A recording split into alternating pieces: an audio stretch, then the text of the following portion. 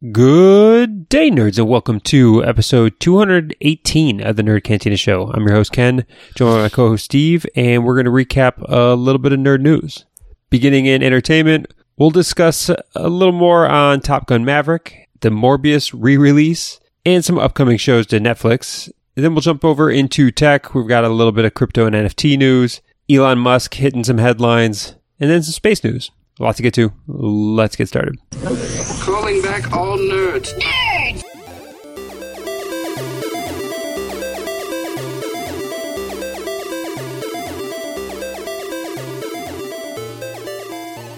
All right, episode 218. And last week we had a huge entertainment section. We talked about Obi-Wan. We talked about The Boys, Top Gun Maverick. I think this week would be all of the same nerd entertainment stuff. I got my Jurassic Park tickets, though. Okay, that's yeah. I mean, as a Jurassic Park kid, I'm really looking forward to this one. Especially this one, yeah. Yeah, I remember going to the theater with Dad back in the day and walking in that fucking theater and seeing dinosaurs for the first time on the big screen. It was like a huge moment for movies if you were anywhere within adolescent range back then. Yeah, and I don't this is one, I say expectation management is the key to happiness. If you come in expecting too much of something, you're down, you're set up to be let down. But I actually do have high expectations that this one's going to cap off the Jurassic series with a decent bit of nostalgia, but it can just build it and keep it going. It should. I think this one's going to bring in kind of the new cast of the Jurassic series and throw some of the old people the spotlight a little bit and round this thing out. But yeah, I do like what they're doing, and we'll see how they pull it off. It's going to be interesting. Yeah, so I do intend on going to see that this weekend. All right.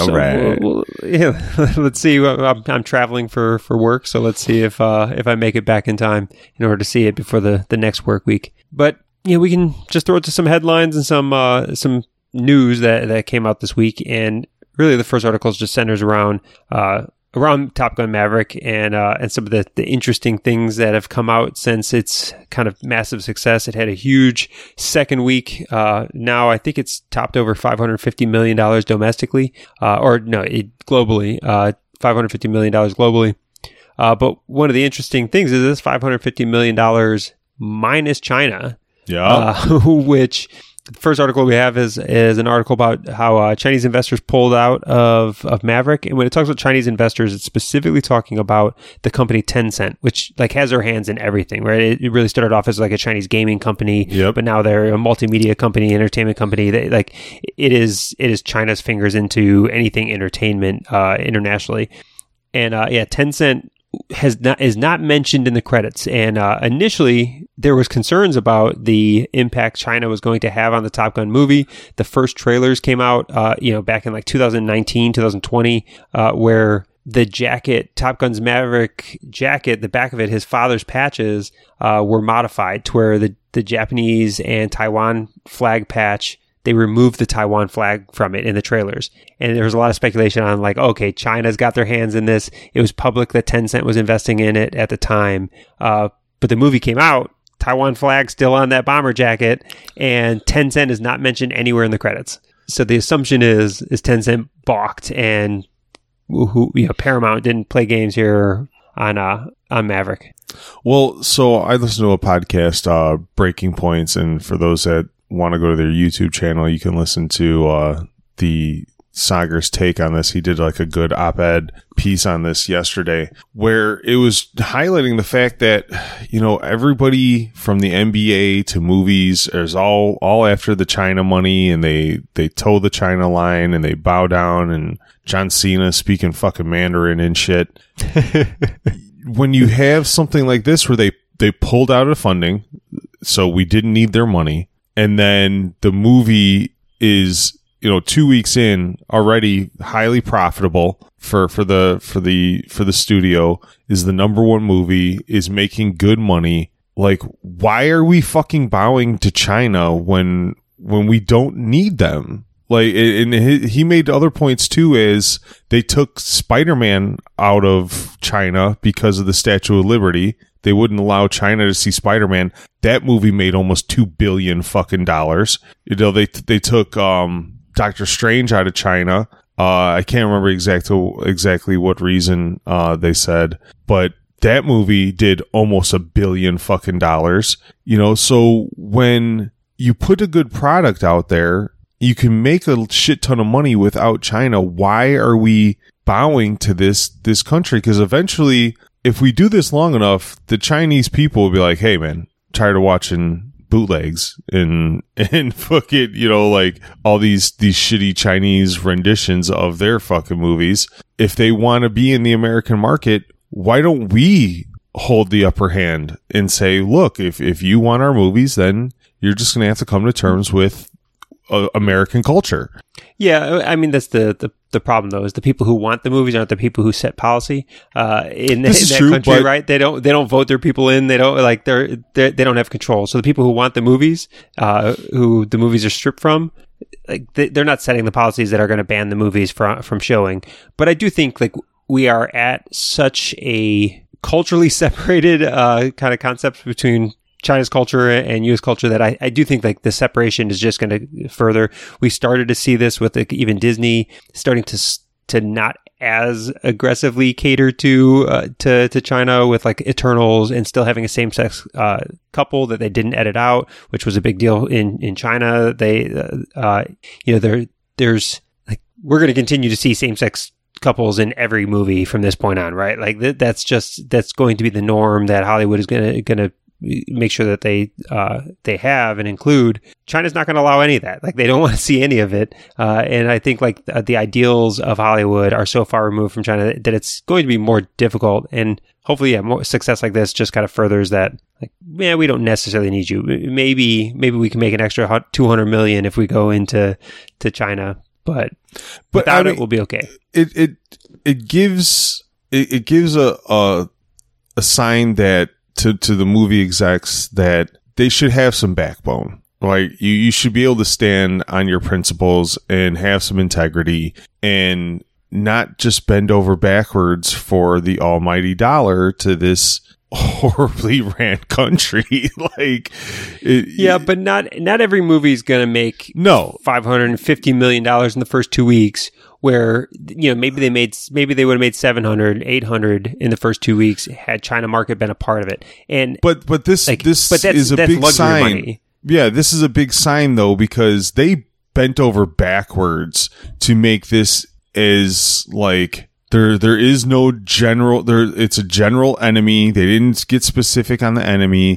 They did say their enemy, had great technology. So even if you inferred that it's China, like Iran, it's like no, Iran doesn't have Gen 5 fighters. Like there's only a couple countries in the world that have Gen 5 aircraft. It's not Iran. It's not North Korea. So if you inferred that it was China, then we did give them like that they are a formidable enemy and like it's they did so many things right to just make this a cookie cutter sequel that anybody can enjoy. Like it just, for them to come out and say it's too pro-American, it's like, well, it's fucking Top Gun, man. Yeah. You invested in the sequel of Top Gun, one of the most classic examples of like military propaganda in big blockbuster movies. Top Gun 1 is responsible for every Air Force pilot from like 86 to 94. Not Air Force, it's Navy, right? Yeah. Well, I'm just saying, like any kid that wanted to be a pilot, anybody that became a pilot between like 86 and 96, Top Gun was a major influence in that decision. I'm just saying, think of all those foolish people in the 80s who joined the Navy because they saw Top Gun and they just sat around just scrubbing the brass on a ship somewhere. I'll leave it to you to shit on the Navy. But I just if this movie isn't good enough, if we didn't do enough in this movie to allow China to show it, it's at some point, like, everybody's gotta be like, well, fuck them then, man. Like, fuck them. Who cares? I get that money is money and we live in a capitalist society, but I mean, can you imagine if they would have did everything to oh yeah audience? critics and whatnot. Because, like, honest to God, I might go see this movie again. Like, just because I want to see it in the IMAX or Dolby one last time before it leaves theaters, because it was that cool of an experience. And I know people who haven't seen it yet, so I'm like, fuck, I'll go, bro. Like, I'll go again. Like, you know? So, like, if you're gonna lose that kind of American following to make a couple 100 million more in China, like, and have to look like basically a cuck. So, you know, I got conspiracy side of it is, right, it was reported that Tencent originally was agreed to provide $170 million to help finance this movie, right? And that's got to be a significant chunk of the financial cap. Like, a movie like this, yeah, maybe it costs 300 million or whatever else, but like, this is more than probably half of the total cost of the movie. Do you think that, like, Tencent does this to put the pressure on, like, an pro-American movie, and they, like, this was their attempt to, one, they can make their money back. It's a pretty sound investment, but it's also, like, a specific investment to impact, like, American military culture and military 100% kind of propaganda. I think their only motive to bring in these movies is to start influencing their culture into ours. Yeah, they were also going to set to make decent money on this movie too, but well, that I think that's a side bonus for China, you know, like, but for the major point of it, they want to be able to influence our country more towards their ideals and towards them, so that, you know, they have the upper hand. Like, it's pretty apparent, if you ask me. Like, the whole NBA shit, you know, was just really kind of like, left a real bad taste in every American's mouth. Like, you know what I mean? Well, and only the people who cared about NBA. But yeah. Well, I mean, I don't watch the NBA, but I give a fuck that an entire sports league is bowing down to China. You know, you got, like, just the way they did it. And to hear John Cena speak Mandarin is just, like, absurd. It's just absurd. It's absurd, but every time I see it, I'm just impressed that meathead. Oh, you his have ability to do. You have to be. 100%. It may be disappointed in him, but at the same point, like, really impressed. It's like one of the hardest languages on the fucking planet. And, like, dude, you would think he was born on the floor of a fucking wet market. Like, no, 100%. He didn't sound like an American struggling to, like, convey a message. Like, no, he was native. No. Yeah. It felt like you go order something from a restaurant for you. Like, he's the dude that everybody at the restaurant, when they give you the menu and it's just numbers and Chinese symbols, you're like, John, what's going on here? Order for everybody. All right, let's get off of that topic. One last Maverick thing that's just interesting. Information came out about how they put out the Val Kilmer scene. And that's him not a spoiler anymore, right? It's not a spoiler. I don't care if it's. I mean, everybody knows that Val Kilmer's in the movie. Did they though? Yeah, I mean, it was pretty well publicized beforehand. I knew he was going to be in the movie. No, they showed pictures. I wasn't sure he was going to be in the movie when I went in. They showed his picture. Know how they were going to include him. I knew they were going to include his character, but I wasn't sure if a physical Val Kilmer was going to be in the movie. I didn't know if it was going to be a deep fake. I didn't know what it was going to be. And honestly, I think that they did it in the most tasteful way possible. Oh, it was great. Like, it was portraying fucking him as he is today. Let him like. Bro, I went to the theater wearing my Iceman shirt. I know you did. I went to the theater wearing my Iceman shirt. But yeah, here's a spoiler. Val Kilmer's in it, and he speaks briefly in it. And if you don't know the story of Val Kilmer and kind of there's a great Hulu documentary on it, like great documentary. And you know, he had throat cancer and had to have a difficult throat cancer treatment in 2014 and lost the ability to speak. So he communicates through a tablet or through typing. And in the movie, they let him speak that way. And they also allow him to have some dialogue, which isn't his. And I was really curious on how that played out. Like, I was legitimately concerned, like, wondering how that worked out. And there's articles and stuff that capture how he did it. And it really happened through this company called Synastic, which is a company that tries to use AI technology to get audio mapping of various recordings and things of people's previous speech, to have like very realistic, real life,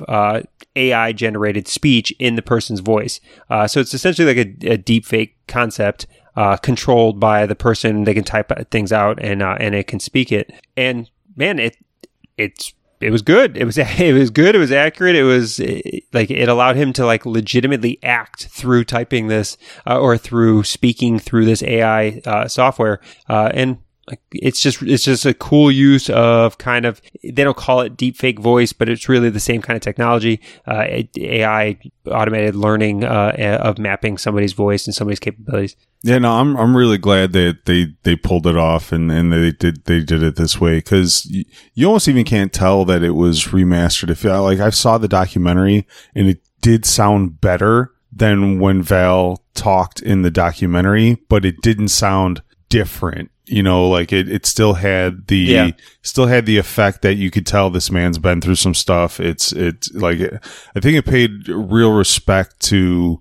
his condition and what he's going through, because I don't think you wanted to take away from that out of respect for Val and what his life is like now. So I'm glad that they at least reflected that. But they also did it in a way that, for the movie's sake, was clear, understandable. You didn't want people to miss that scene, because it was a very touching scene. Yeah.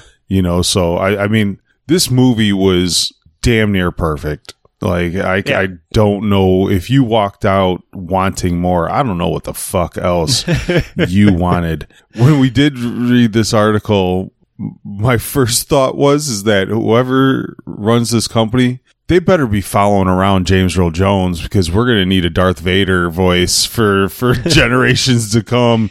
And you don't need to follow around. He's aging out. So just get those last few syllables that you need to complete the fucking set now. I mean, there's plenty of James Earl Jones voices. Honestly, one of the benefits of us doing episode 218 of this damn show here is, I'm gonna live in VR forever. If something terrible happens to me, like, whatever, hit these shows in the AI system there, whatever, I'll be talking to my kids forever. Oh, for sure. My old ass will be talking to my great grandchildren, and they're just gonna be like, man, he used creepy to swear as hell. a lot. Who cares? Oh man. All right, let's move on. We got a little more entertainment. So Morbius flops again back in the theaters, and what did they expect? The biggest thing that I find of interest is that I didn't find out about this until after it flopped, and it's like, there's very few people in this world that are doing less like nerd article research, and but like the fact that it didn't even pop in my feeds of anything, that it was going back to the theaters ahead of time, means that like this was doomed to fail in the first place. Like, who was asking for this? They put it back in theaters over like a meme campaign, but it was a meme campaign that wasn't big enough for even me to notice. That big of 100%. That's what I'm saying. Like, if it didn't even hit our realm of notice, when this is what we do, is talk about meme shit in the nerd world, and like, it didn't even hit our face. It didn't even hit family level memes. It didn't hit like any of those. It's Morbin time. Like, they even got Jared Leto to do like a It's Morbin time like TikTok video that they put on Instagram and TikTok and stuff. Like, and the fact that they re-release it, I mean, it only made, what was it, like $80,000 for the weekend? $85,000 on the Friday that they re-released it. But what I just want to say is, for those of you who spent your $7 or $12 or $15 to make up the $85,000, like, that's still a decent amount of people, and it just must be nice to have money to throw away. Like, it just must be nice to live that life, that you can just burn your money away like this. Tell me you're rich without telling me you're rich. I saw Morbius on the re-release. It's Morbin time. That's how we know. I just can't believe, like, That's just how like out of touch corporations are with like the actual world. You know, they're like, oh guys, look at there's a Morbius meme. People must really love us. Like no. Like the difference between laughing with you and laughing at you is like way over their fucking head. Yeah. Well. All right, let's keep moving along. And we talked about this a couple weeks ago. It's hard to not talk about this in entertainment. We normally don't do like the personal studies, but Captain Jack gets away again. Johnny Depp, the Johnny Depp Amber Heard like train wreck that was just amazing. Like if you cared about like celebrity gossip, celebrity nonsense, like this was gold. And Johnny Depp walks away from it with a judgment for $10 million owed to him by Amber Heard for defamation. I don't know if I know he asked for more than that. I think the total like suit was for $50 million or whatever else, but like he's got to feel pretty good. He's got to feel pretty vindicated. He just wanted to clear his name. He just wanted to clear his name, Yeah. In which I think he totally achieved, and good for him. And there had to be a big dollar amount to clear the name, right? To come away with a clear victory on it.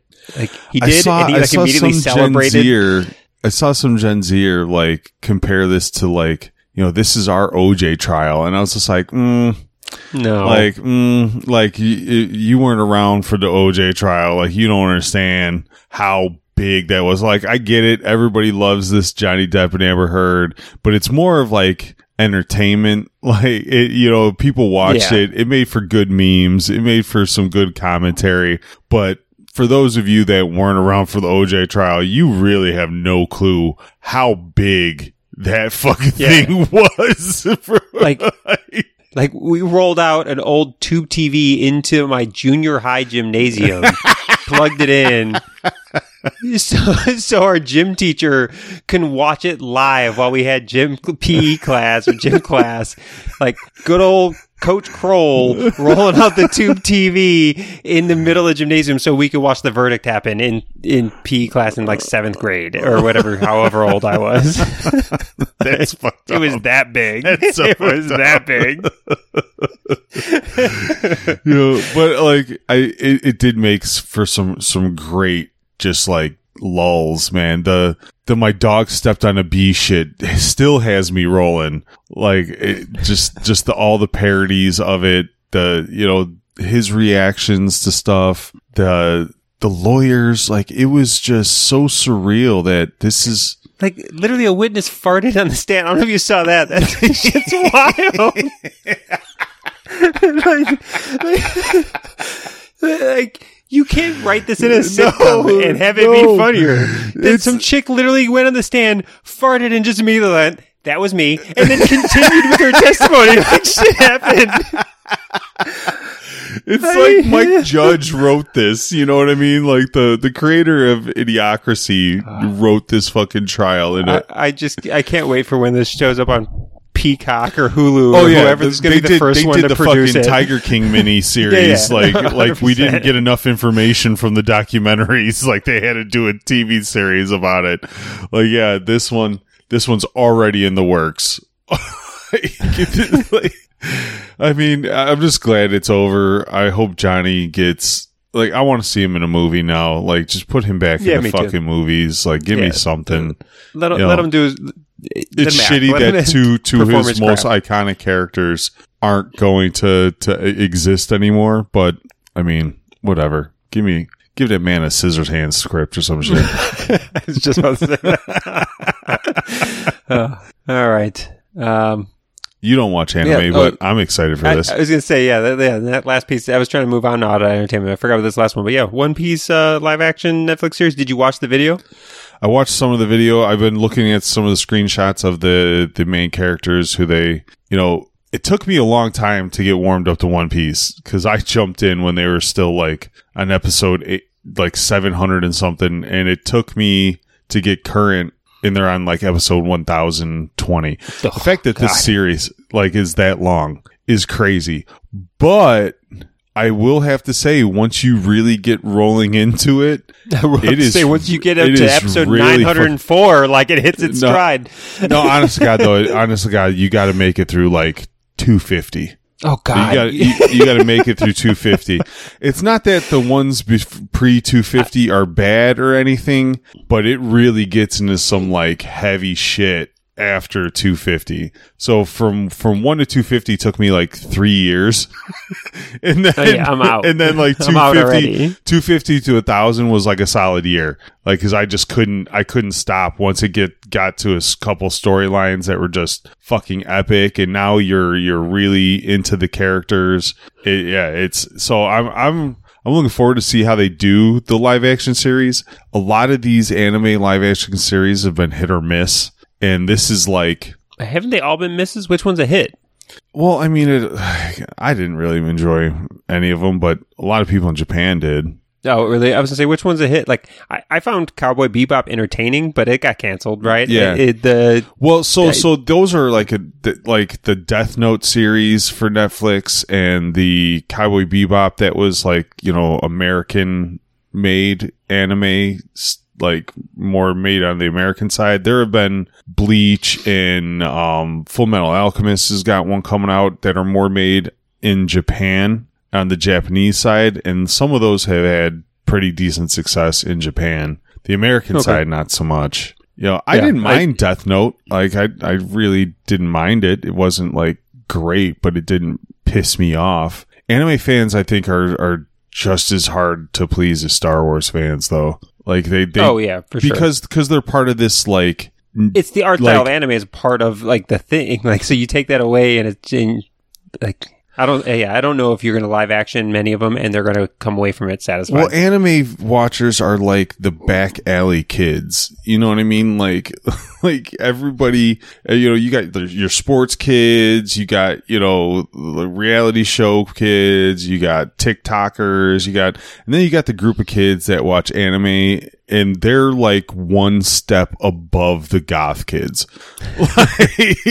So they're a very tight-knit group, very defensive of their culture and their art that they love. And, so I'm pretty sure like that plays a lot into how hard they are to please. And because like even if you're like a normal dude, like, and you watch anime, you usually don't admit it to people. Like you laugh at an anime meme and they're just like, how'd you get that? You're like, oh, I don't know. I just thought the picture was funny. Like, they're like, how do you understand that joke? And like it's a very kind of like subset of nerd culture, but it's huge, man. Well, yeah. And this one, at least I think they're up front putting in the work to at least do it interesting with massive sets, like building full-on ships and towns and massive pools of water and stuff like that for these sets.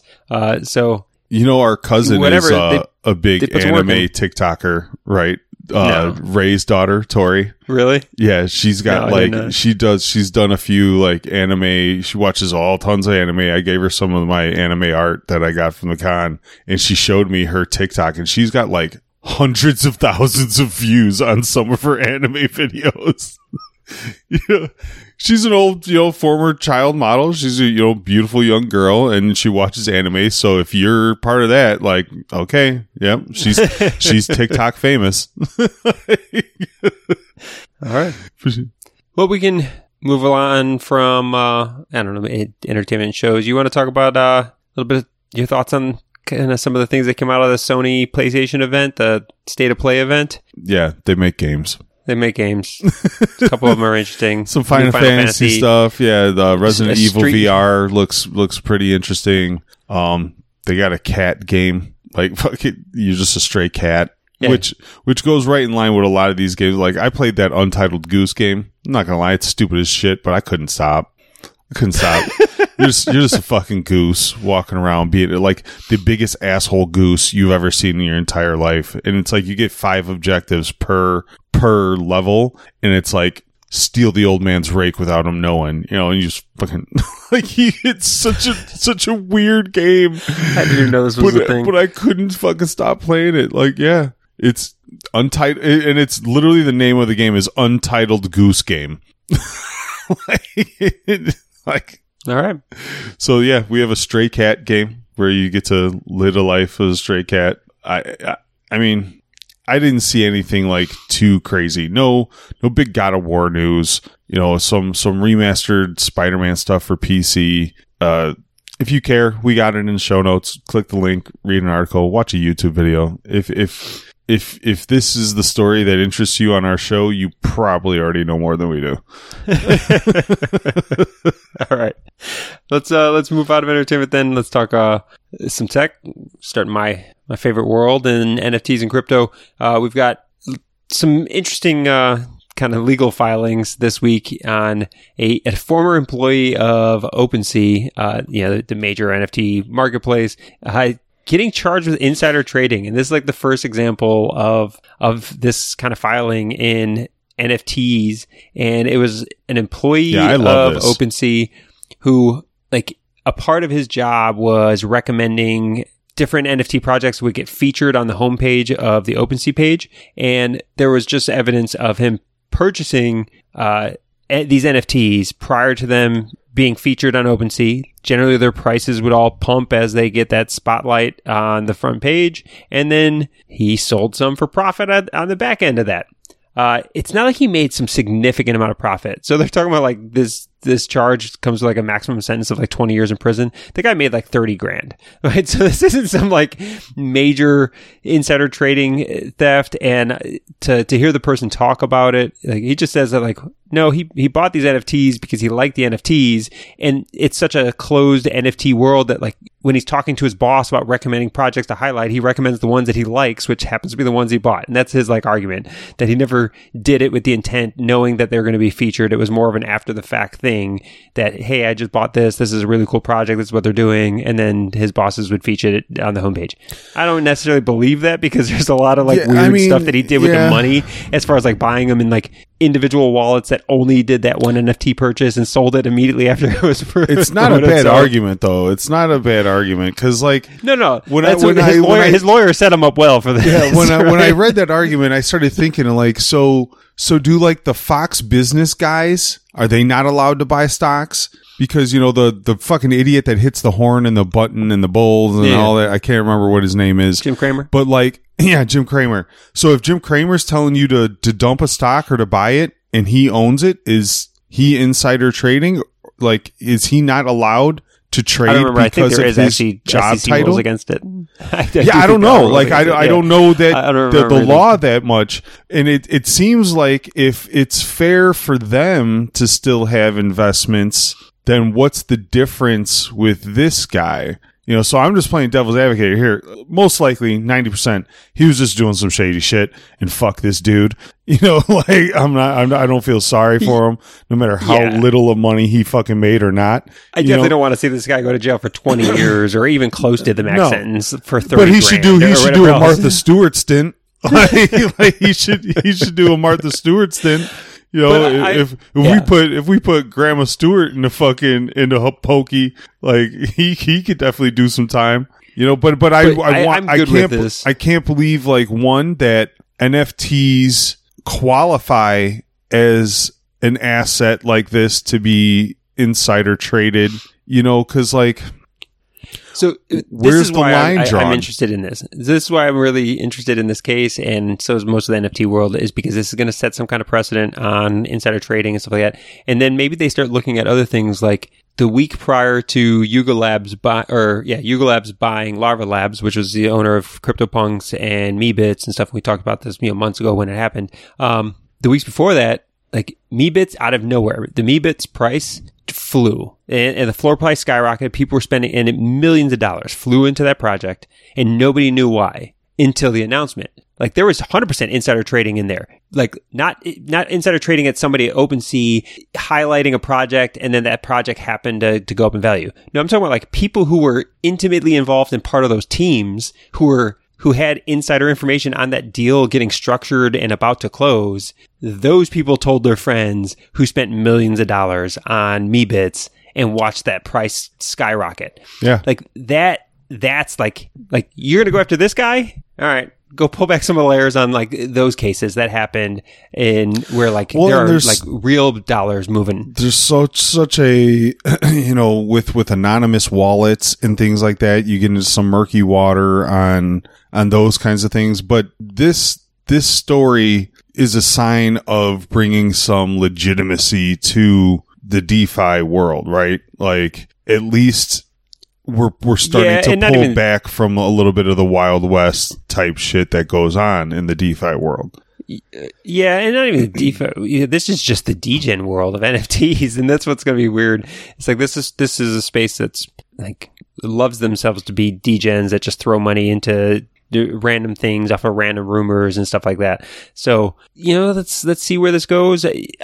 I do think punish people who are in these massive companies that have access to certain information and don't let them get away with it. I'm just curious on where they're going to go. Like I said, with the companies that clearly pump their values at certain times, that you can absolutely see there are tons of examples of just before major press releases or maybe major moves from these bigger projects that their price immediately starts to fly and people scooping up the supply before the big announcements. And like, that's real insider trading, but it's almost going to be impossible to root that stuff out. And I'm curious on how they're going to approach that, because if they win this case, you almost have to go look at those other ones. Yeah, for sure. And if I was this dude, I'd be ratting everybody out. I'd be like, hey, what about this guy? You worry about me. What about this guy? Yeah, but I do like the fact that somebody was at least paying attention to this shit. Because if not, then it leaves a bad taste in everybody's mouth, because it's very then selective on who the winners and who the losers are in this world. Yep.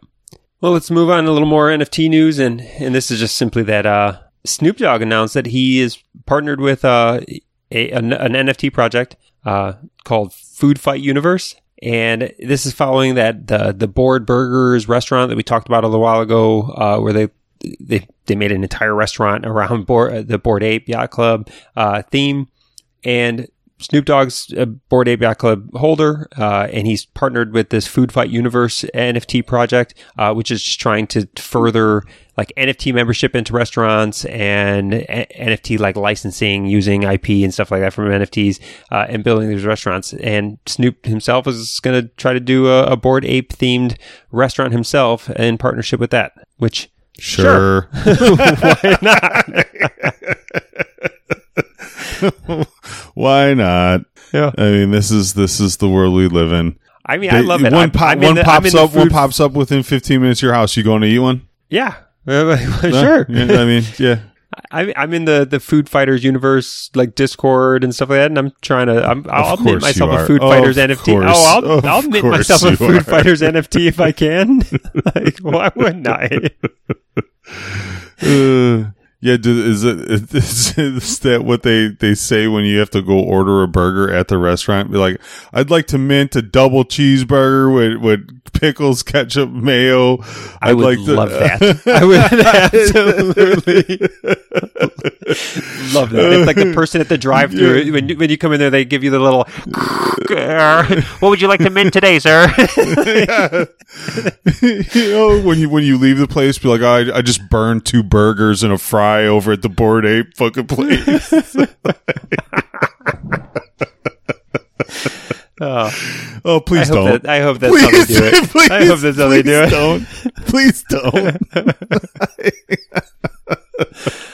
All right. It would make sense if you had to pay for everything in ETH, though. Like if you can't buy the burger in Ethereum or Solana or fucking Matic, then what are you doing, Snoop? All right, well, speaking of spending ETH and Ethereum as a whole, so we'll get out of NFTs and just talk a little more crypto news. We've got Ethereum founder Vitalik Buterin. He made some statements this week, and I guess I got to throw it back to the other story, which is the state of New York banned cryptocurrency mining. That was the initial headline, that they banned all cryptocurrency mining in New York State. Once you dive into it, they didn't completely ban cryptocurrency mining. They only banned cryptocurrency mining that didn't have use of sustainable energy. So if you were doing it off of some sustainable energy grid, solar, wind, or whatever else, you were able to continue mining in New York State. But this, initially caused some ripples in the crypto community on, are more states going to go after this ban, trying to be energy conscious, right? There's always a kind of stats that you see that, like, in order for Bitcoin to authorize one transaction on the Bitcoin blockchain, it uses like one home's energy consumption for a full year or something like that. There's always like these stats. I don't know if they're ever validated. I don't know if people are just putting random shit together, but it does use a lot of energy. Like that's a general consensus. And in the end, like, if Vitalik Buterin comes out and just says like it's stupid, a big ban on all proof of work mining, it doesn't necessarily make sense. Like, why wouldn't you just do something like a carbon tax and just go after like money recapture and earn money for your state and allow and encourage actually people to come in here and just bring more money into your state through doing it, instead of this just blanket ban on all proof of work, which isn't a bad policy in the first place. It kind of makes sense. I mean, it does, but at the same time, like, bro, I've built houses that have 5 air conditioner units, and these motherfuckers run that house at 72 degrees all year round. We're talking huge fucking houses that have like 3 people in it. So you want to talk about people being energy efficient and proper use of energy? We're really going to pick on the fucking crypto world? Like, seriously. I will say, like the crypto mining, it does use a stupid amount of energy. It does. But so does that fucking house every goddamn fucking summer to keep 3 people cool in a 4,000 square foot, 5,000 square foot house.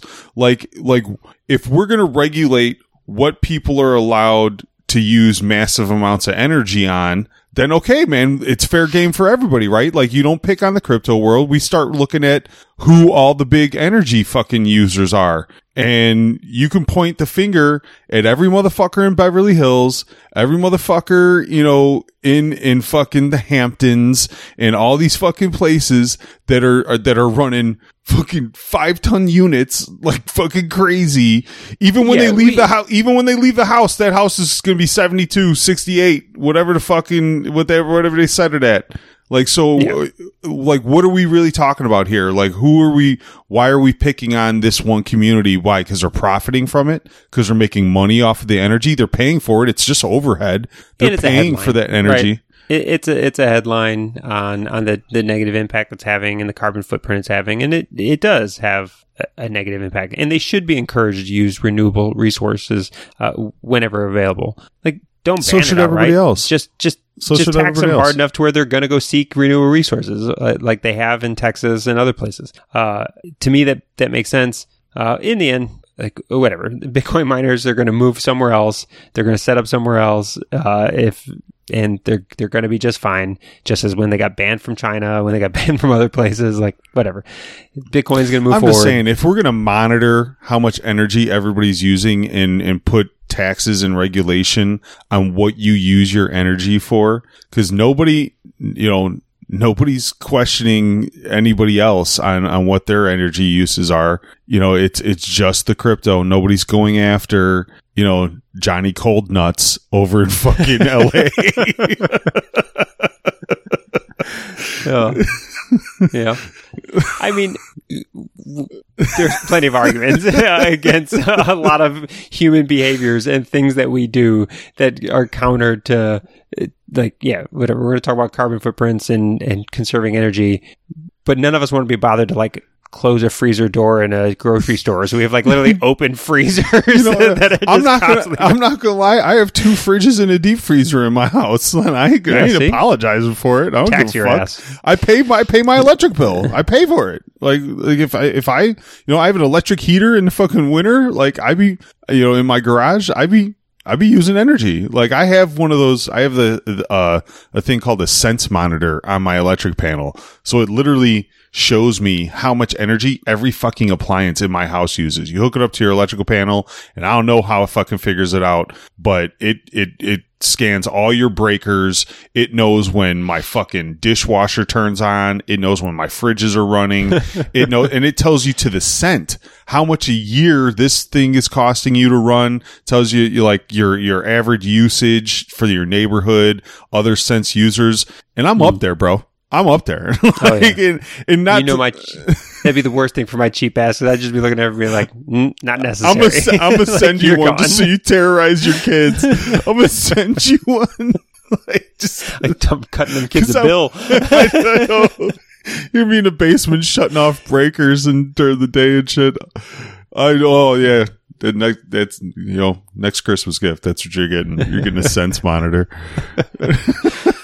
All right. Let's keep this tech train going here. I want a Johnny Cold Nuts cartoon meme. I want somebody at fucking the Nerd Cantina. I want to see a picture of Johnny Cold Nuts drawn. Because the one in my head is hilarious. The one in my head right now is fucking hilarious. Well, I don't know if we're going to get that. But yeah, sure. Somebody wants to do that. Drop it in the Nerd Cantina group over there. All right, let's talk a little bit of Elon news. First, we'll talk about Elon with the crypto, and apparently there's been like a feud going on Twitter between the Dogecoin founder and Elon Musk, which is hilarious to me because like the Dogecoin how does the Dogecoin founder not love Elon? Somebody to be I know. He's only somebody we're talking about because Dogecoin became wildly popular. Part of it being on the heels of Elon. Like Elon wasn't the starter of the Dogecoin pumping. No, but it goes from 2 cents to 50 cents because of fucking Elon. But yeah, he had an influence for sure. And he made national attention for sure because of Elon. And it wasn't like one tweet. Funny. He tweeted about Doge for a long time. Like you would think like, this dude should love Elon. And the Dogecoin founder talked about, he's called Elon Musk just a grifter. A grifter. Who uses that term still? Like, I don't know. He has stated that clearly Elon Musk doesn't know as much about code as he says, based off of like a Twitter conversation with him he had with him years ago, and accuses Elon as not understanding a simple Python code script that he shared with Elon. Ooh, nerd burn. So, but like the guy's getting what he wants because one, we're talking about him, right? Everybody, people in the tech world are talking about him. Elon's replying to him, and Elon replied saying that his kids wrote better code when they were 12 than what the Dogecoin founder puts together.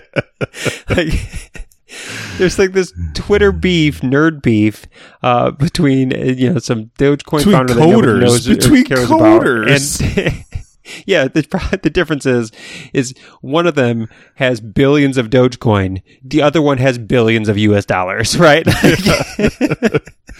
Well, this is like some argument out of like the series *Halt and Catch Fire*. Like this is just like a bunch of like nerds arguing about code. The fact that it's a major story and is like all over Twitter and stuff is just like shocking to me that coding has now infected like pop culture. Like you have coders arguing about who writes better code on Python.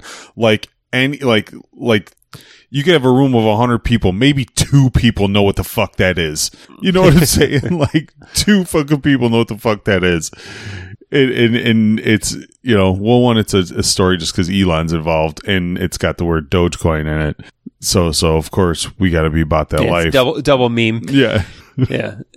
And then we can just move on with a little more Elon news. And Elon has put it out on Twitter, of course, about his Twitter merge deal, talking about how he is filing that Twitter is in material breach of their merger agreement because they still have not provided him the information that he's wanted on how many bots and like fake spam accounts exist on Twitter. And without that information, he's saying he's not willing to move forward on the deal. So he's filed like an official motion against the parent company of Twitter about this material breach of their obligations under this deal. So who looks like the bigger asshole here? Because everyone's thinking that Elon was never intending to buy Twitter, that he was going to look for some way out, but this kind of is important information if you're going to spend above $50 billion on a company. Like, I don't think there's anything that Elon does to come out of this looking like an asshole, right? Like Elon was always in the power position here. Twitter was forced into accepting this deal because of how good the deal was offered by Elon. But even if he never intended on buying it and he only used this as a ploy to like strong arm Twitter into being more transparent and stuff like that, he'll never come out looking like an asshole. He's going to come out looking like a hero no matter what here. He's either going to buy Twitter, he's going to be the hero that's going to restore free speech, or he's going to let this deal fall apart, but he's going to in some way expose or like use it as a platform to talk about Twitter and their shady. Well, if you're on our side of that opinion, concealing stuff from the shareholders and not having real accounts, like no matter what, Elon wins. Yeah, but I mean, that's for like us. There's been a big smear campaign on Elon ever since he announced he wanted to buy Twitter. So not everybody feels the same way. Like it's, you know. Yeah, sure. Like, yeah, maybe there's people who aren't in our world and the tech world and the people that like tend to skew more towards the love of Elon Musk. Yeah, in the business world, I could absolutely see that them not liking this. There's a bunch of asshats that just started shitting on Elon the second he said he was going to buy Twitter. The media backs it, and there's a big public opinion that he's the big bad rich guy now because of what he wants to do with Twitter and his left or right of center views. You know, like so he's been getting shit. So like how he comes out of this, I don't think is set in stone. Like it's still a coin flip to me. Yeah, maybe. I think public opinion, like mass public opinion, he's going to come out just fine. I think there's going to be headlines and articles and like business people and stuff that are not going to like his actions. But I think the people he cares about, the overall public opinion, I think he's going to come out as the hero either way. Yeah, we'll see. But I still side with him on this that, you know, they have to release this information. I like if this wasn't like a controversial business deal, it was just behind closed doors and stuff like this, you would have to understand that, like, look, you say you have this many users. We know some of them are fake and some of them are bots and blah, blah, blah, this. You say you have ways of tracking that and stopping that. Okay, well, what's your number? We'll get back to you on that. Yeah. Bullshit, motherfuckers. Cause this has a lot to do with like Twitter stock too, you know, like if they release this information, Twitter stock could take a huge hit. So these shareholders now are like, fuck, you know, we wanted a bunch of monies from Elon, but in order to get a bunch of monies, we first got to lose a bunch of monies. Yeah, we'll see where it goes. We're not going to stop talking about this. This is going to be something that we're going to highlight here in the show until it wraps up. Like I said, I think it's all going to work out in Elon's favor. That's just my guess. I've said from the beginning, I don't think he's actually going to buy Twitter. I never thought that this was going to be a deal that was ever going to go through. So we'll see. But until we get more news, we'll move on with our last couple topics here. And one thing that's kind of like one of the worst kept secrets as far as like Apple's product development is they've been for a while working on VR, AR headsets. It's something that like they didn't do a lot of public releases, but we've been hearing about them getting into the VR and like committing serious effort towards developing it. And it seems that like as they're getting closer to having their Apple headsets available, looking at 2023 as their launch time frame, reports are coming out that they're hiring like major Hollywood directors like Jon Favreau to create AR, VR content to go along with the launch of their headset. And I think if somebody's going to figure out how to make this to where it's not going to make you sick, it's going to be brilliantly designed and kind of push VR forward, you got to kind of cross your fingers that it's Apple that figures it out, right? I mean, they got enough money to throw at it, that's for sure. Yeah. You know, and honestly, like, I'll give Jon Favreau a shot at anything he does. like, dude just shits gold bars, man. Like anything he touches is gold. So I mean, I haven't watched the Prehistoric Planet on Apple TV Plus. I've heard it's actually really cool. Like it's, you know, being like a fake documentary on what Earth would look like if it had, you know, dinosaurs rolling on it today. Apparently, I'm going to see that movie Friday. I'm going to see that movie. No, I'm talking about Prehistoric Planets on Apple TV. I know, motherfucker. I'm talking about that's Jurassic Park. I'm going to see that movie Friday. But that Jon Favreau's like adapting Prehistoric Planet to this mixed reality AR VR headset. Like, I'd be all about that if I could walk around with this headset on looking at dinosaurs. We'll phenomenal. See. So hopefully we'll start to see more press releases come out of Apple getting a better idea of what this VR AR headset's kind of looking like, its capabilities, how it's going to tie into existing movie content, video games, and stuff like that. But I do think it's probably going to be a pretty massive innovation, piece of innovation that they're going to come up with. Honest to God, if all I get out of VR are more home videos of people punching kids in the head and people diving into their TVs, I'm all for it. There's not a time where I see one of those fucking videos where I don't almost piss myself laughing, man. I've seen some dads deck the shit out of their 3-year-olds playing boxing games, and just the amount of random idiots that are willing to jump off a VR cliff into a wall is amazing to me. It's amazing. Like some people just put these things on and just get totally disconnected from all of reality. It's amazing to me to watch. Yeah, well, last story here, last section, talk a little bit of space. One quick kind of interesting story is this, we talked about it back when it happened, which was quite a while ago, right? In 2020, the Hayabusa, space probe from Japan, which captured samples off an asteroid and brought it back to Earth.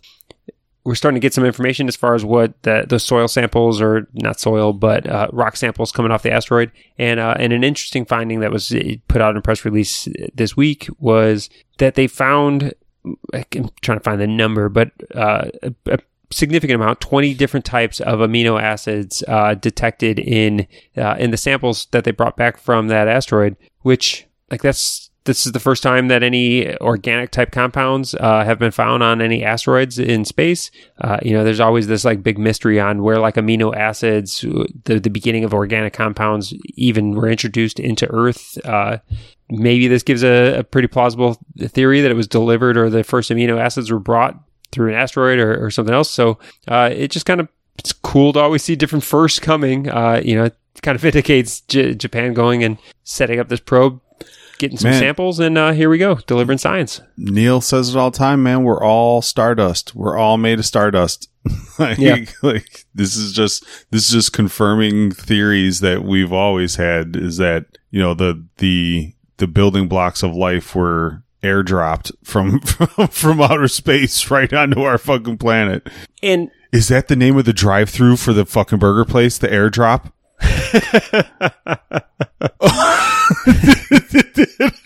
Wouldn't be bad. It wouldn't be bad. Did I I just come up with that? Yeah. It wouldn't be bad. The last thing I'm going to say about this is, if you don't have an appreciation for science that happens in space and these kind of things, it's cool. Okay, 20 amino acids were found, but the process and how they get to this science is what is truly fascinating. You have to appreciate the fact that the Hayabusa probe, it left Earth from Japan in 2014. It took 4 years for it to get a stable stationary position around this asteroid, traveling over 3.2 billion kilometers in orbit with this asteroid, to get the samples in 2018, and another 2 years to recover it back in 2020, and now to analyze these samples. It's if you can't appreciate the amount of planning and effort that went into this, and you don't find this fascinating, I don't know what to say. There's no way for you to be happy in this life. Just move on. No, it's